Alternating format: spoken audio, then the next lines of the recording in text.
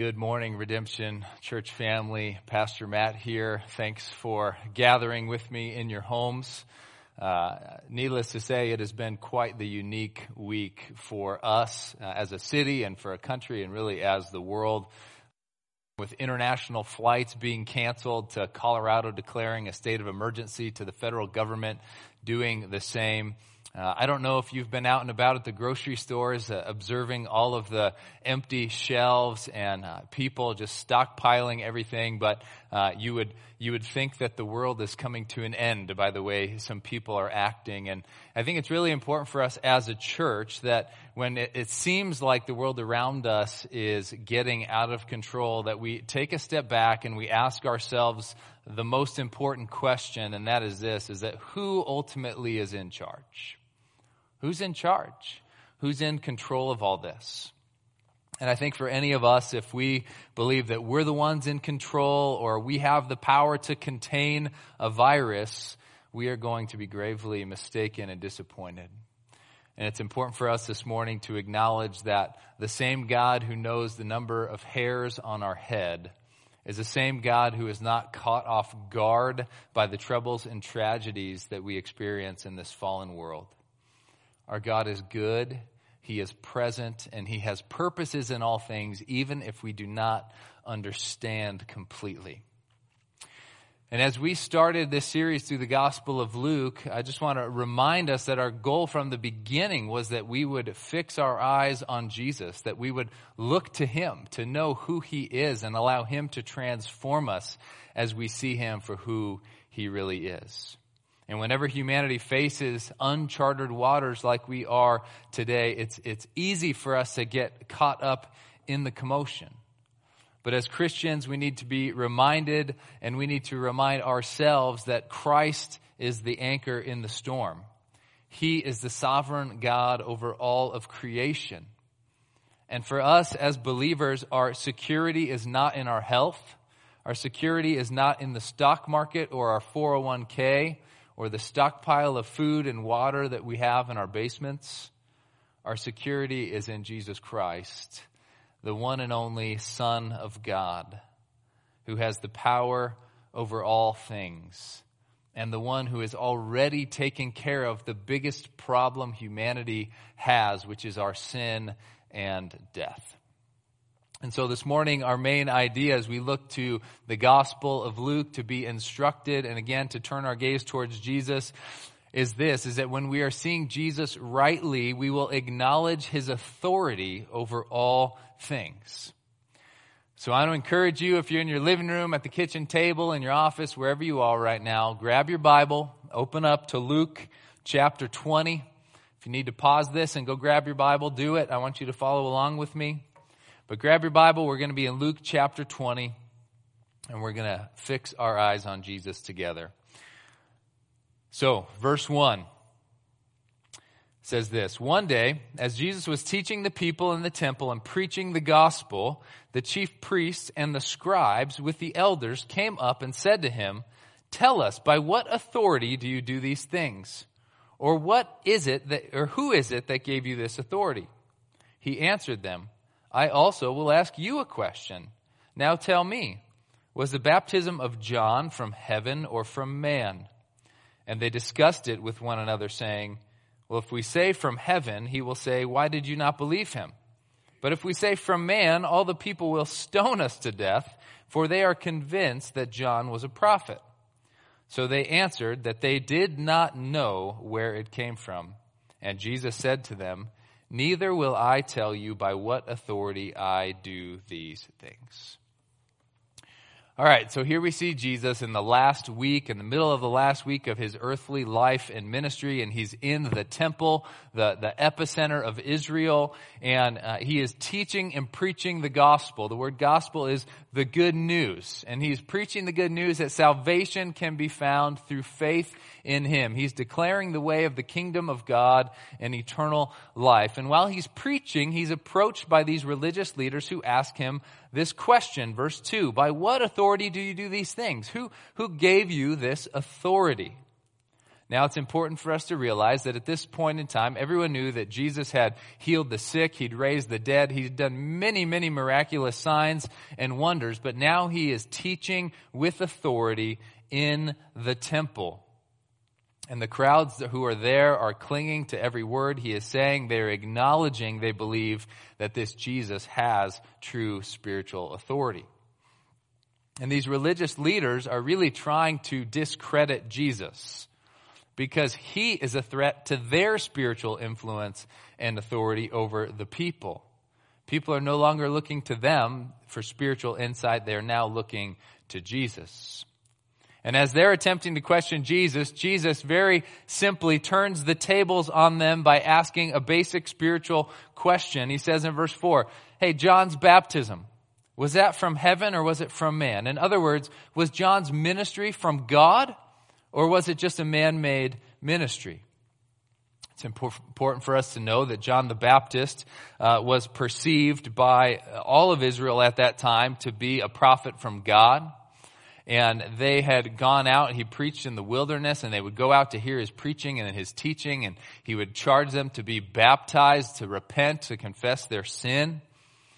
And so, while the whole nation has believed that John is this prophet from God, the religious leaders have refused to acknowledge the validity of John's ministry. So here we see those in the highest position of spiritual authority are being unable to, or have been unable to discern where the ministry of this man John came from. And if they can't answer a question like this, their own spiritual authority is in risk of being completely discredited, which is what Jesus does through this question. So they discuss this amongst themselves. How are we going to answer Jesus? And we see they're in this catch-22 because they don't want to be hypocrites, but they also don't want to be hated by the people. And so they cop out. They answer Jesus by saying, we don't know. And Jesus says, all right, well then I'm not telling you by what authority I do these things. One simple question, and Jesus silences the religious leaders of the day and discredits their spiritual authority. And if we take a step back and think about this, and we think about who Jesus is and the authority that he has, are we prone to question his authority like these religious leaders? Do you believe in your heart and your mind that Jesus is the ultimate and the only authority on all spiritual matters? Just a few days after this event, Jesus would be in the upper room celebrating the Last Supper with his with his disciples, and this is what he declared about himself in John 14:6. He said, I am the way, the truth, and the life, and no one comes to the Father except through me. Jesus is making an exclusive, authoritative statement that spiritual life, the way of spiritual truth, is only found in him. This is true now, just as it was true then. Jesus is the only way, the only truth, the only life. He is the spiritual authority over all things. Let's keep reading. Verse 9 says, and he, Jesus, began to tell the people this parable. A man planted a vineyard and let it out to tenants and went into another country for a long while. When the time came, he sent a servant to the tenants so that they would give him some of the fruit of the vineyard. But the tenants beat him and sent him away empty-handed. And he sent another servant, but they also beat and treated him shamefully and sent him away empty-handed. And he sent yet a third. This one they also wounded and cast out. Then the owner of the vineyard said, what shall I do? I will send my beloved son. Perhaps they will respect him.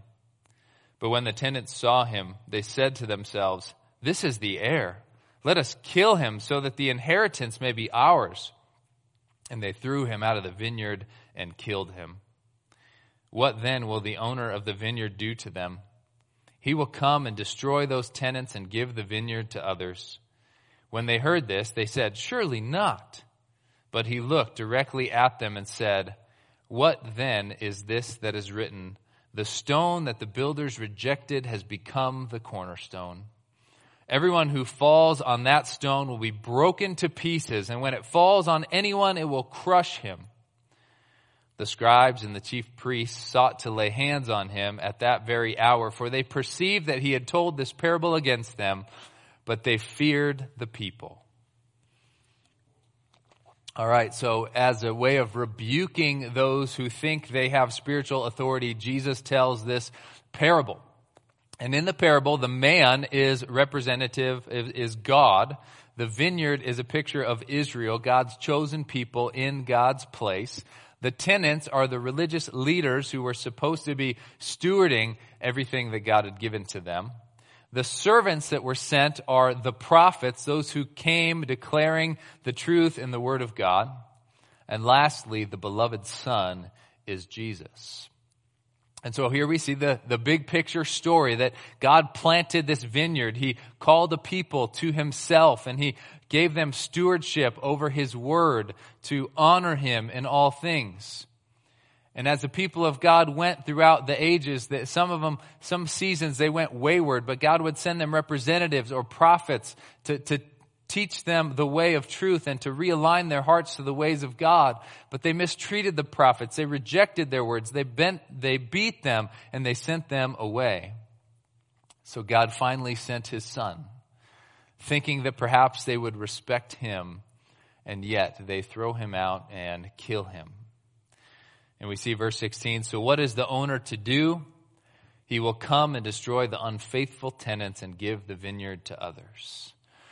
Remember last week we talked about how Jerusalem was destroyed in 70 AD, around 40 years after Jesus was rejected and crucified at the hands of those who should have gladly received him.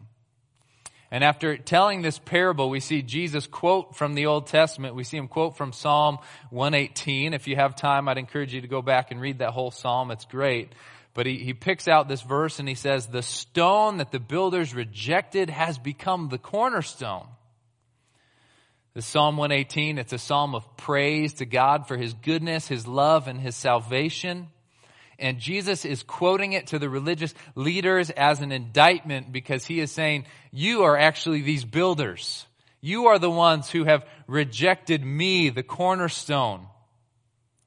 Even though I came to make the way of salvation, and I am the only hope for all humanity. And for us today, it's important for us to take a step back and to acknowledge and accept that Jesus is the only Son of God and the only source of salvation. And we will either fall on this stone and be broken, or the stone will fall on us and be crushed.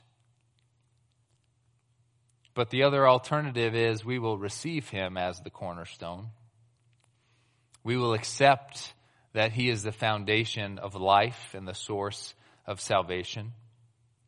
And my question for everyone this morning for self-examination again is, have you acknowledged Jesus' authority over your salvation?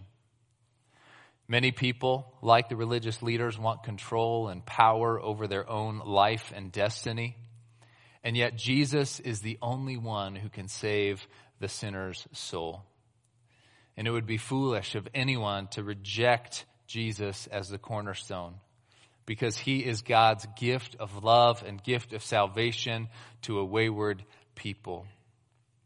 On the flip side, we would be wise to build our entire lives upon the cornerstone, because he holds all things together, and he alone is the true path to eternal life. Jesus is the authority over our salvation. Let's keep reading. Verse 20 says, so they, the religious leaders, watched him and sent spies who pretended to be sincere that they might catch him in something he said, so as to deliver him up to the authority and jurisdiction of the governor. So they asked him, Teacher, we know that you speak and teach rightly and show no partiality, but truly teach the way of God. Is it lawful for us to give tribute to Caesar or not?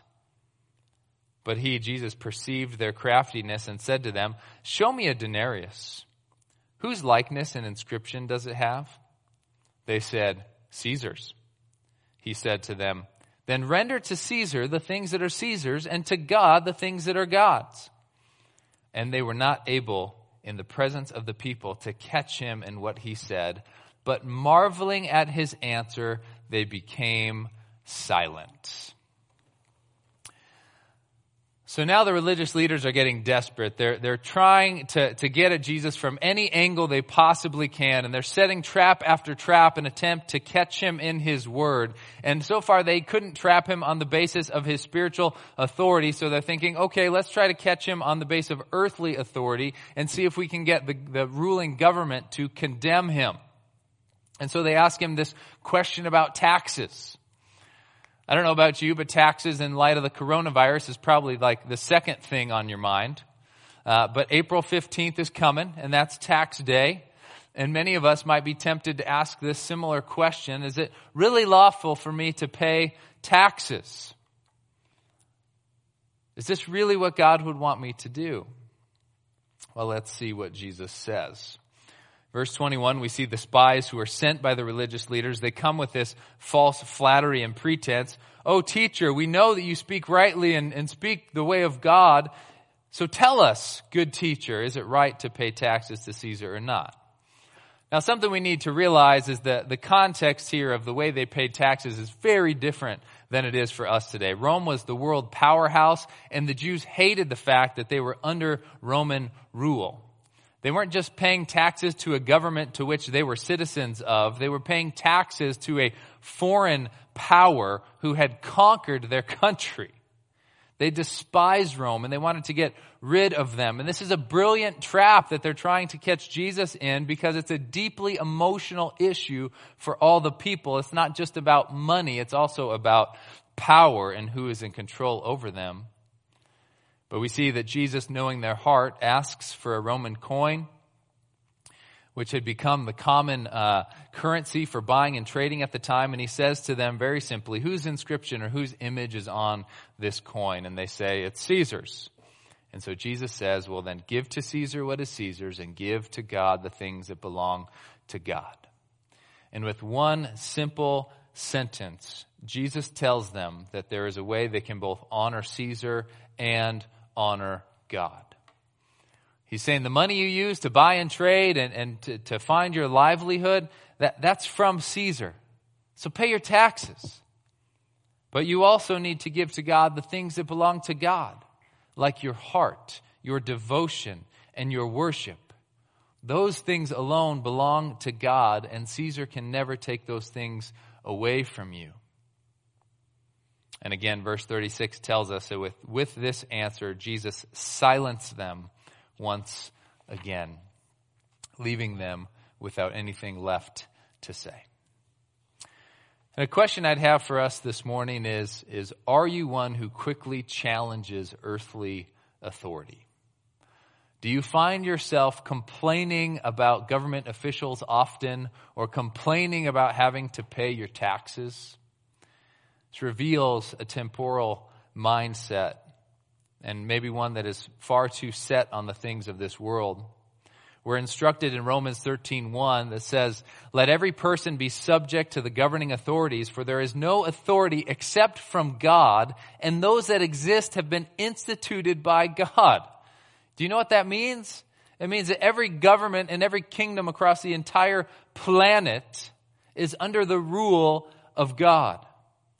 And our calling as Christians, which we're instructed in 1 Timothy 2, is to pray for those in positions of leadership, not to complain about them. 1 Timothy 2, 1-2.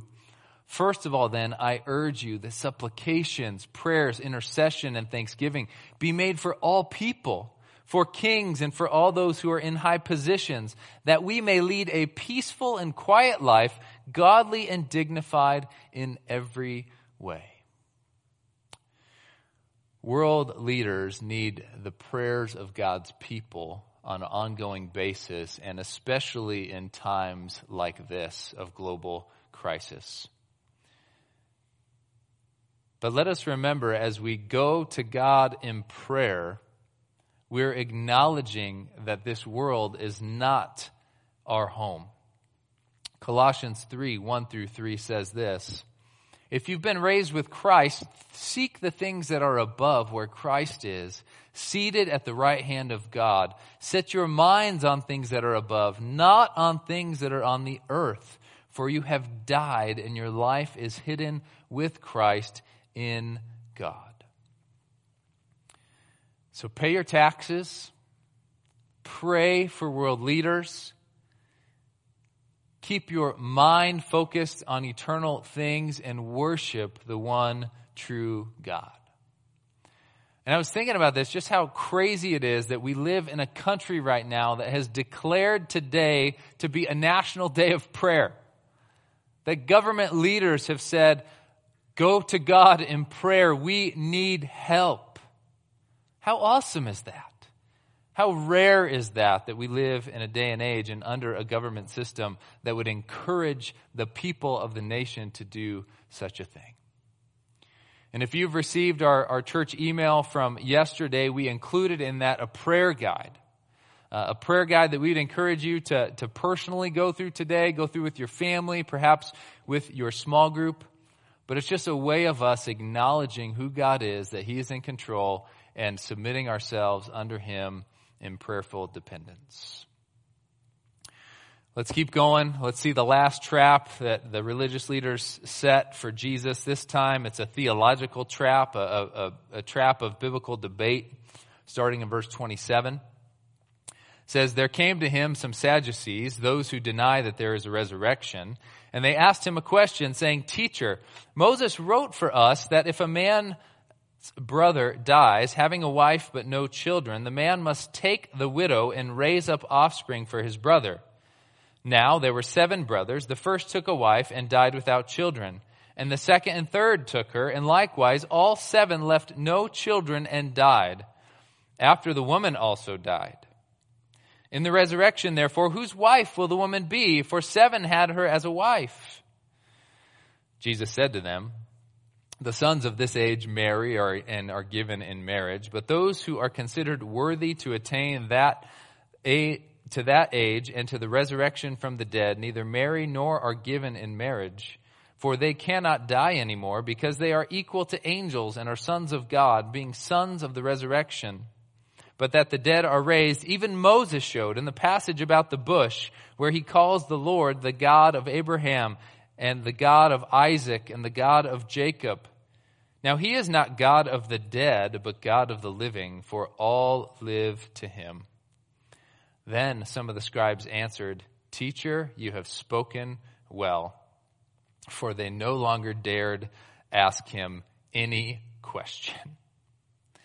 All right, so we start by seeing the Sadducees. They're kind of the aristocrats. They're the old money and the old power in the neighborhood, but they're also the naturalists. These are those who don't believe in the resurrection of the dead, as verse 27 said, and they also deny angels or really anything that is supernatural. And so we see the hypocrisy right off the bat in their questioning of Jesus, because they don't even believe in what they're questioning him about. But they go into this hypothetical scenario and attempt to go toe-to-toe with Jesus on a biblical basis of biblical authority and to stir this theological debate. And so they quote from Moses, and they quote this law that is known as the kinsman redeemer law, where if a man died and left a wife without children, that the closest in kin would take her and marry her. Now, this might sound a little weird to us in this day and age, but back in the day, it was for the protection and for the provision of women in the culture. This was an incredibly loving thing to do so that the land wouldn't be left with a ton of widows on their own needing to provide for themselves. So they put this hypothetical scenario in front of Jesus about 7 brothers, and each one marries this woman and then dies without her bearing them any children. And we see that this poor woman not only has to endure having 7 different husbands, but she has to bury every single one of them. I mean, I feel bad for the woman just hearing this story. But this hypothetical situation, again, they're trying to trap Jesus. And the question they pose now is, well, whose wife is she going to be? All of them married her on earth, so whose wife is this going to be in the resurrection? which Jesus answers in verse 34. The sons of this age marry and are given in marriage, but those who are considered worthy to attain that age and to the resurrection from the dead neither marry nor are given in marriage, for they cannot die anymore, because they are equal to angels and are sons of God, being sons of the resurrection. Jesus is teaching here that marriage is for this life only.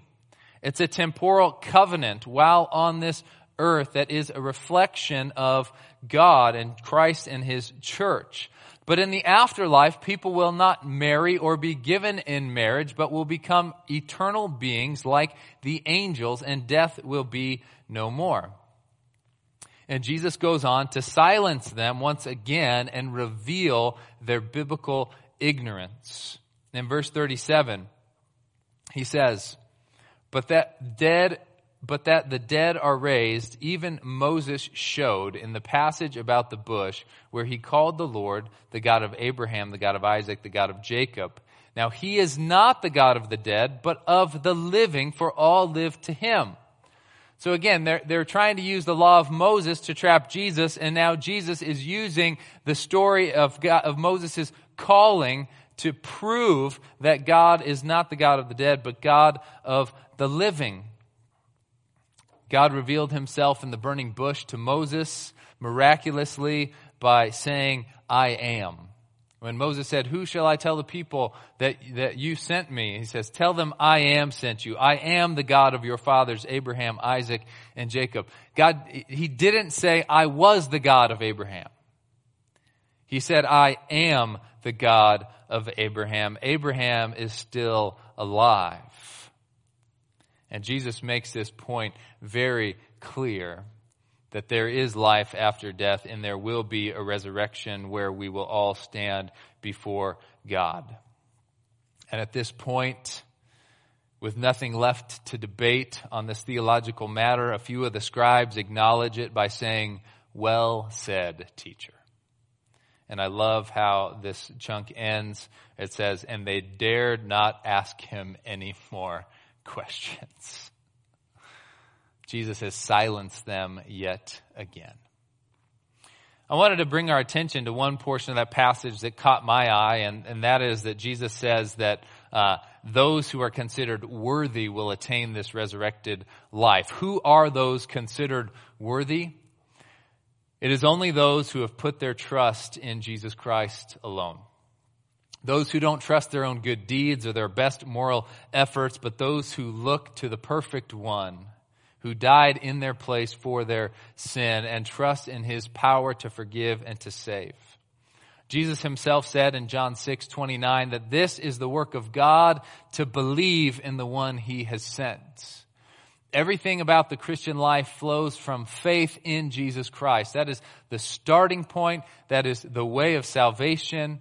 And everything beyond that is because of that.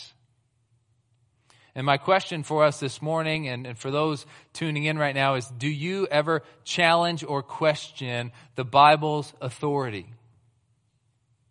The 66 books of the Bible, the canon of Scripture, are God's authoritative word to the world.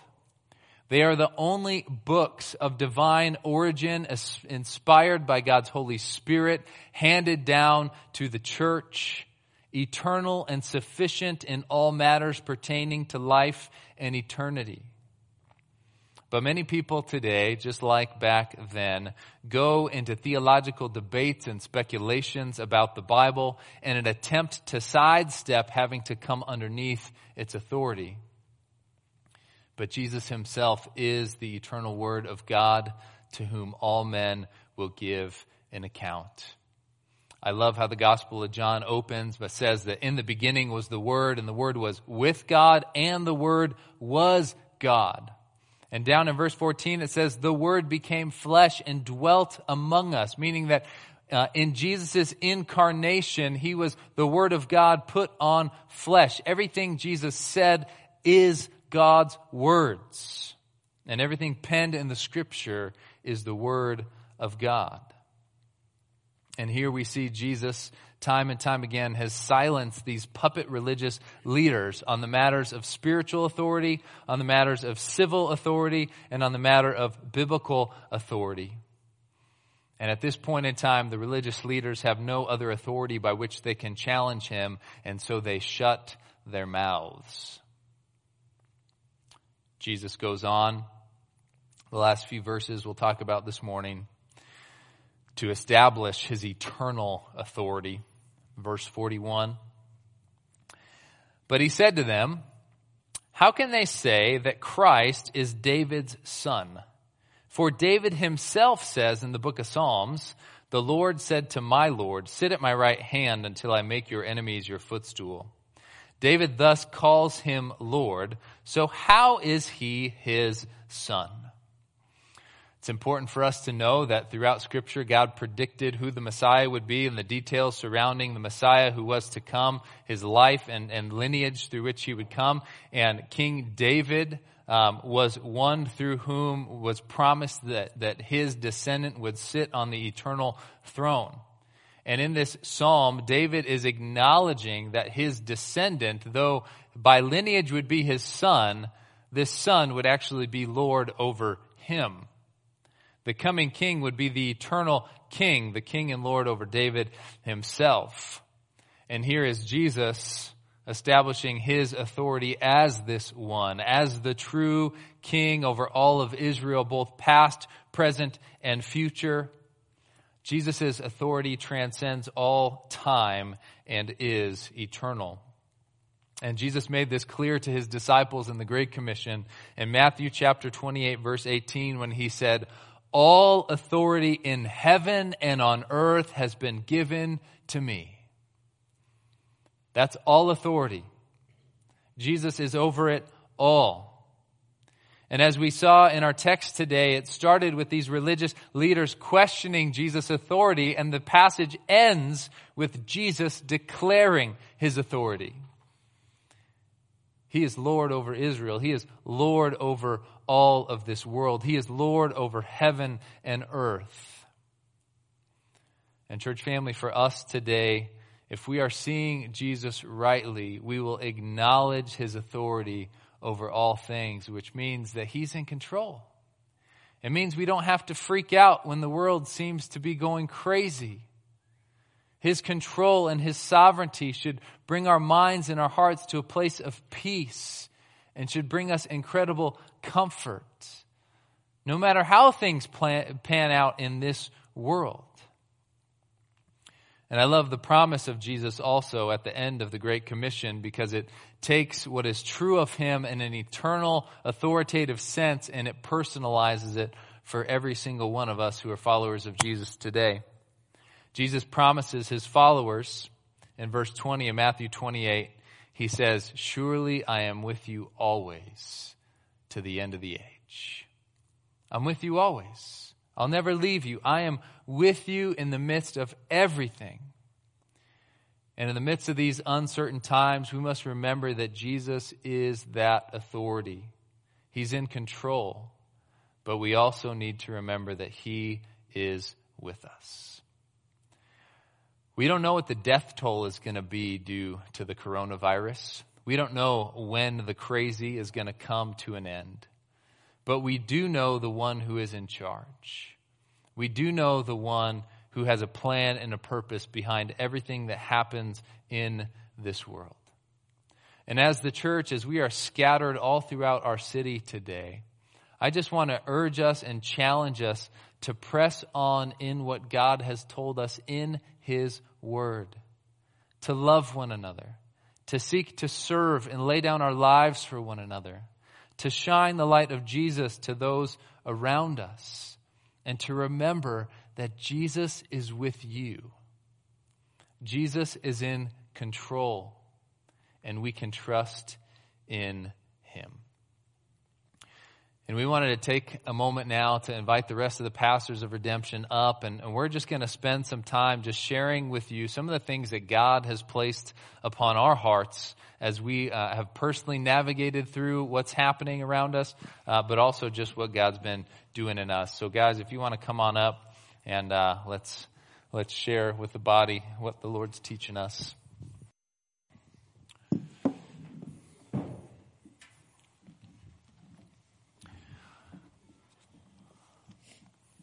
I'm going to have Jason start us off. So my first question for you guys is, how many of you have watched Outbreak on Netflix? Be honest. One? Okay. I tried to watch it last night, and Wendy vetoed that quickly. We wound up watching a comedy special instead. But it was pretty interesting because as I was thinking about that and this whole coronavirus, COVID, outbreak, pandemic, state of emergency, I started to think how a lot of times we can take our cues from entertainment and we can take our cues from the media. And what I so appreciate, bro, from today and just from our walk with Jesus, that our cues, our response, our hope is ultimately going to be fueled by Christ and not by anything else. And I think when things like this happen, it can be a little bit of a litmus test of what comes out.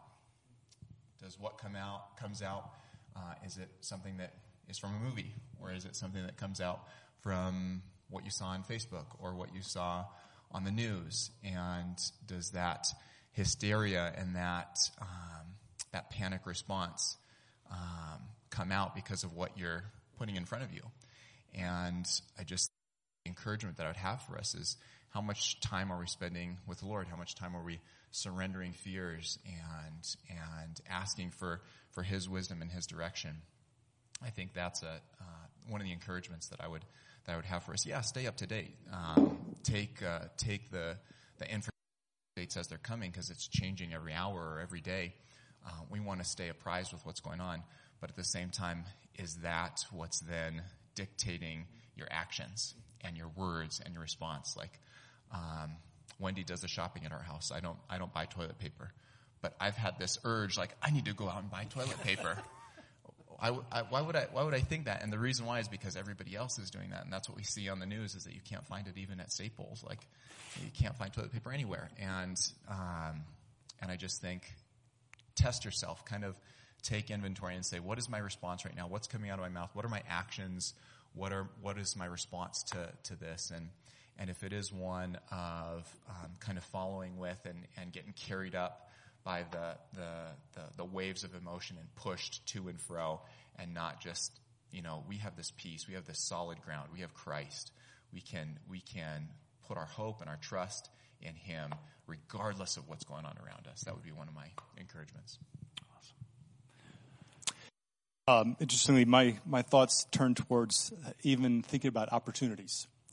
And I think about how the gospel interacts and intersects actually with this crisis, and thinking about that. And as I was kind of sitting, listening to you, Matt, this morning, and thinking about the perspective, again, that we have, that even, Jason, you've alluded to, I took a look, I kind of looked at the map. And I don't know how many people have looked at a world map like this, and they see these little circles, right? You've seen those?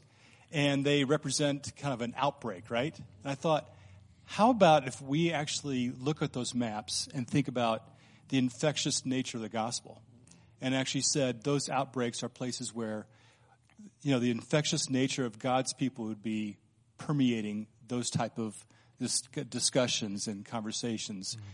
And so I think for me, one of the things that's kind of struck me is that what is God up to? And we can ask all kinds of questions about suffering in the world. But I do know that so oftentimes God uses these things as a wake-up call. And it's a wake-up call, I think, for the body of Christ, but also prayerfully that it'd be a wake-up call for the people that we love dearly who do not know the Lord. And let me just read to you from Psalm chapter 39. It says, O Lord, make me know my end, and what is the measure of my days. Let me know how fleeting I am. Behold, you have made my days a few handbreadths, and my lifetime is as nothing before you. Surely all mankind stands as a mere breath. And I know for me, one of my prayers is that God would teach us to number our days, that we may gain a heart of wisdom, because the number of our days are numbered, and God knows that number. And sometimes we just need one of these kind of wake-up calls to realize that, again, as you talked about the temporal nature and the eternal nature, and we're called to live for eternity, and to call other people to consider eternity, which brings us right back to the gospel and the hope that we might have in Christ and nothing else. And that we're made to be with him, but this world is broken because of the consequence of sin. And that's why Christ came, to restore all things, and that our hope is in him and what he's done, and to challenge people to consider eternity in light of that.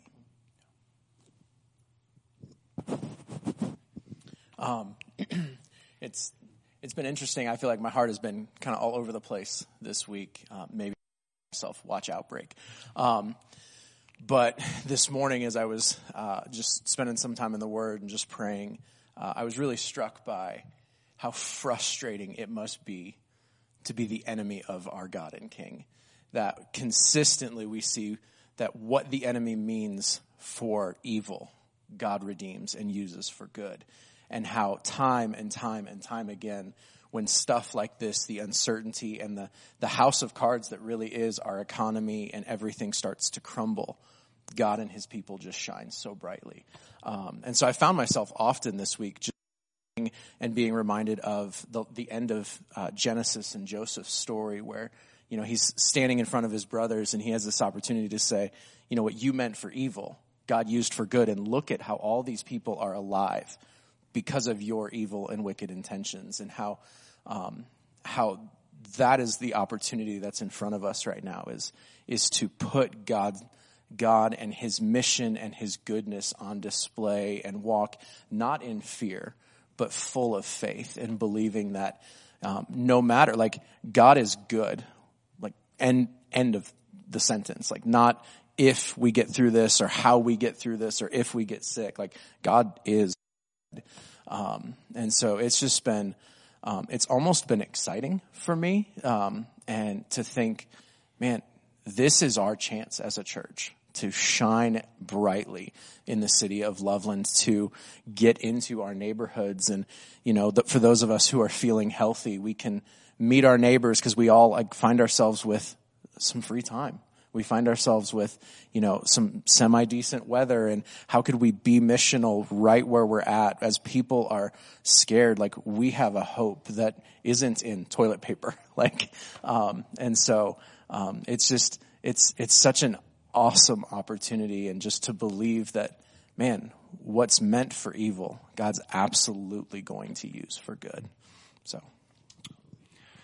Yeah, and on the heels of that, I was just thinking about, as a church and pastorally, we want to make ourselves available, that if there are tangible needs, that you would let us know about that. We want ways to practically serve our city, because again, we are living for eternity. We're not living for this world. And so we just want to continue to seek to be servants and to lay our lives down and to do all that we can as a church to bless and come alongside our church family, but also, again, those in our city who need our help. And so we're just keeping eyes and ears open for opportunities to do that. We want to encourage you to do the same.